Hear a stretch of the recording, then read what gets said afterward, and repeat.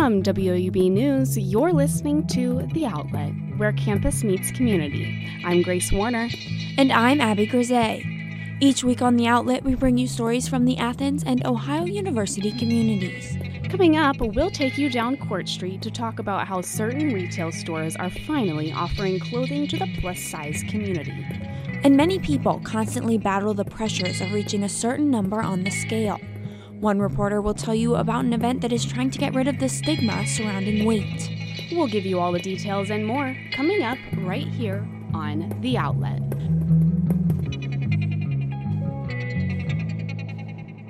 Two Ohio University seniors have found a way to showcase both professional and student artwork. Not in a gallery or showroom, but in their own garage. The Outlet's Aaron Richmond went inside this interesting space.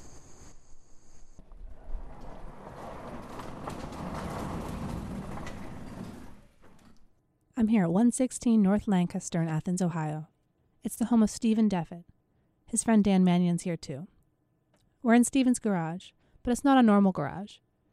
It has the look and feel of an established art gallery, and that's exactly what it is.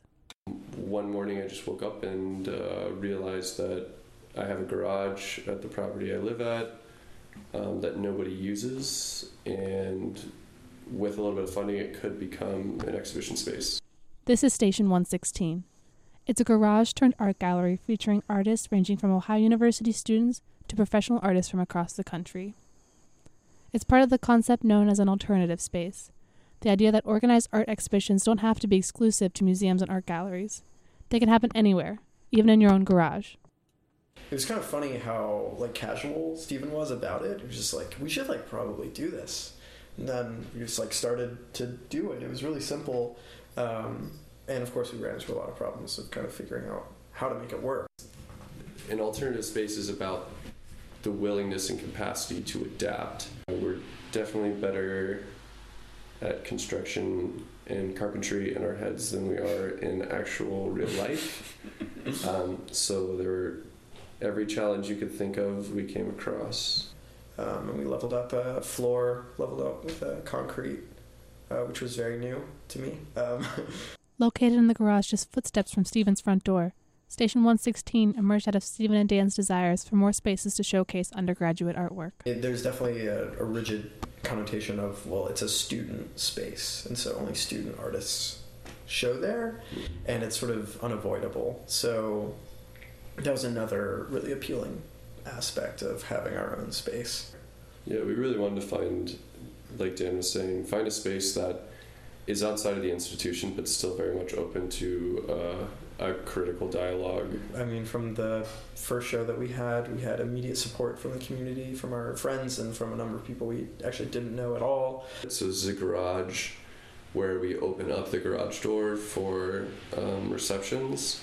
So people passing by on the street or driving by in their cars can see this, especially at nighttime when it becomes it illuminates. Yeah. Everybody can see it. Sometimes you can tell there's artwork in it. So we do get people off the street that are just like, hey, what's going on? Station 116 is the first stop for Stephen and Dan, who consider creating a collection of alternative art gallery spaces in different cities. Their goal? To blur the line between student and professional and to challenge the concept of traditional art exhibition spaces. For The Outlet, I'm Aaron Richmond.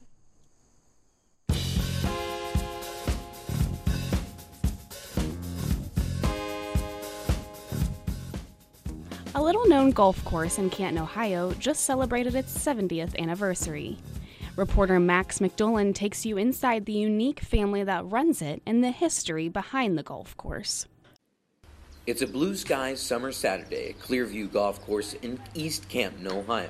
The grounds are welcoming the playing styles of golfing greats Jim Dent and football greats such as Hall of Famers Leroy Kelly and Franco Harris. It's the 32nd annual William Powell Celebrity Golf Tournament named in honor of the course's founder, Mr. Powell. Since his passing, his family has since taken over, and even though this is a special day, his son, the course's superintendent, Larry Powell, is hard at work on the grounds just like it's any other day of the week. Of course, it's 70 years old, but it's been a hard 70, a difficult 70, a hard working, a lot of back breaking, into that 70, a lot of blood, sweat, and tears. Well, the basis of the course was, when it was established as a course for everybody to play at. It wasn't excluding anybody. And the rules weren't based on race or religion or sex or anything like that. Rules were based on persons conducting themselves as a gentleman or a lady on the course. Mr. Powell had built the course because he was not allowed to play at other clubs because he was black. In order to have a successful course, though, everyone in the family had to pitch in, including Larry's mother. If it wasn't for my mother, this course wouldn't be here. Because you have to remember, my mother was raising children, so you have to remember my dad was working at a job. So when he goes to that job, he was taking care of the shop and so forth here. She was. So she had a responsibility of the shop, and ultimately she had a responsibility of anything going on in this golf course. The family theme that was present at the beginning still rings true today, as Larry works on the course and his sister Renee runs the pro shop and makes sure things continue to move smoothly. She is quite the story herself, as she was just the second black golfer on the LPGA Tour's history, and she's been honored repeatedly for that throughout her career. However, it is this course that she takes the most pride in. She hopes it is a place that has a legacy that lasts. She spoke to me about people experiencing the magic of Clearview. You go to the St. Andrews and to the old course, and you don't really, until you walk on those grounds, and then you just feel the spirits of everybody around. And I think that people get that when they come to Clearview. Once they get to know what the history is and the significance of it. Clearview Golf Course is historic, there's no doubt about that. And Renee, Larry, and all the other people who play on it hope that it has at least another 70 years, if not many more, still to come. For The Outlet, I'm Max McDoulan.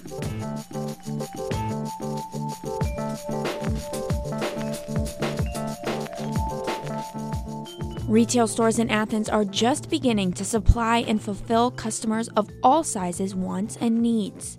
The Outlet's Tiffany Goldstein reports on the plus-size community and how they have limited options for purchasing clothes.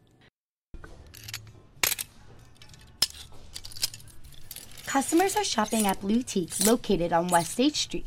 They're going through clothing racks full of trendy apparel looking for the right size. This seems to be a struggle for certain individuals, a part of the plus-size community. As far as plus-size fashion goes, there seems to be a gap in the retail stores when it comes to brands pleasing plus-size women's needs and wants. According to the Center for Disease Control, the average American woman now wears a size 14 to 34. That's 65% of American women are considered plus size. Larger retailers are making sure they have fits for all their consumers. According to the Consumer Tracking Service, out of the 25 largest clothing retailers by revenue, all but 4 sell plus-size clothing.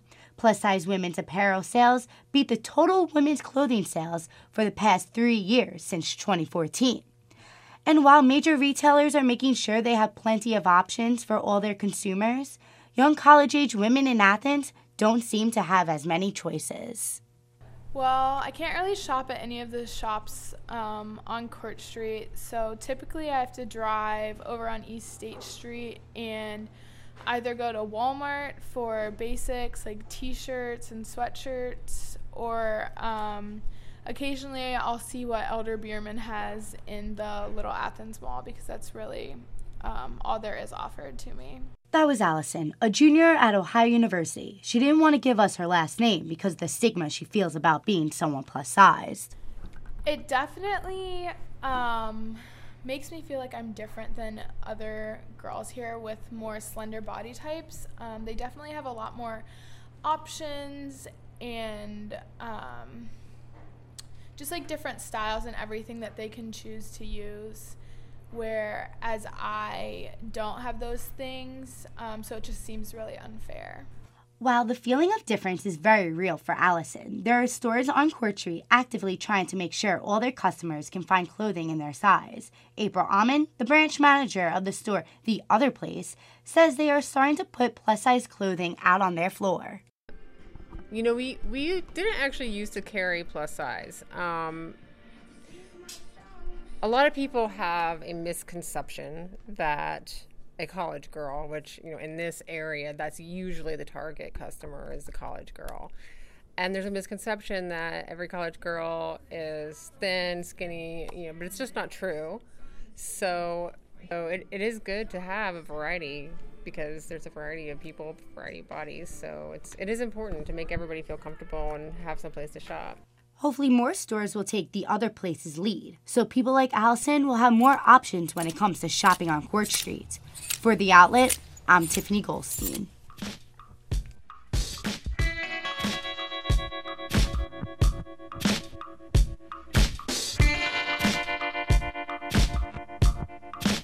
While many young women have a hard time finding clothing in their size, others are trying to combat the stigma that surrounds the number on a tag or a scale. Reporter Maddie Staley went to one event that tries to do just that. It's 11 a.m. on a Wednesday morning in Howard Park, and the sounds of people smashing scales fills the air. Yes, that's right, scale smashing. Those who bravely stepped onto the grass of Howard Park were handed a pair of safety goggles, a hard hat, and a hammer. After choosing a scale, participants were encouraged to tear it apart. This is all being done in celebration of Love Yourself Week, a week that was created at Ohio University to help build self-confidence. OU Women's Affairs Student Senator Say Jones provided some reasoning as to why this was all going on. The event is to promote body positivity. We've got a bunch of scales out here and we are smashing them as a kind of symbolic way to say that we are rejecting the idea that we are defined by our weight. The Women's Panhellenic Association, Positivity Project, and Women's Center teamed up to create this with the objective of reasserting self-confidence and reminding people that they are more than a number on a scale or an image in a mirror. Freshman Morgan Grammer describes the feeling she got out of smashing a scale. It was a real rush, and it was really enjoyable to smash it because I hate scales and I avoid them with a passion, but just being able to smash it and not care about what it could say to me is really nice. That's what it's all about, taking away the everyday pressures of what society defines as beauty. Especially in college, women in the United States grow up with enormous pressure to fit one specific mold, and in a lot of cases we're socially punished when we don't do that. And this event is just to say that everyone of every size is valuable as a human being, and anyone can be beautiful. It doesn't matter what you weigh. With so much focus on unrealistic beauty standards, individuals can lose sight of their value as a human being. College students often face eating disorders, depression, and self-esteem issues. Graduate assistant and volunteer at the Women's Center, Anna K. Rowe sees the importance in realizing our self-worth and value. We're so much more than a number on a scale, for example. We are so much more than the way our body looks and the way our skin looks. This gave college students at OU the chance to challenge beauty norms and the reliance of impractical standards to determine their own worth and health. Beauty is not just physical, it's not just skin deep. There is so much more that makes a person beautiful. And we should value those things so much more. So I want this week to be a reminder to OU students that you are beautiful, and what you have inside is so much more beautiful than what we see on the outside. Although destroying a scale may seem silly to some, it's clear that for the people who took part in this event, it's incredibly liberating. There's nothing more powerful than a group of people coming together to remind each other the true meaning of beauty and to, of course, do some serious scale smashing. From The Outlet, I'm Maddie Staley.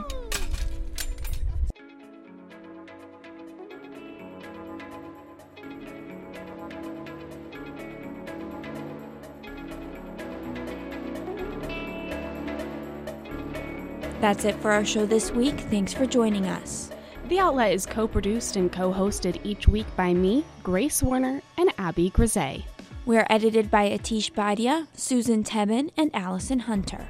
Adam Rich is our technical assistant, and our theme music is performed by Ryan Gabos. Subscribe to The Outlet on SoundCloud and iTunes, or find us online at woub.org. You can also follow us on Twitter at outlet_WOUB. We'll be back next week with more stories from the Athens and Ohio University communities. Thanks for listening.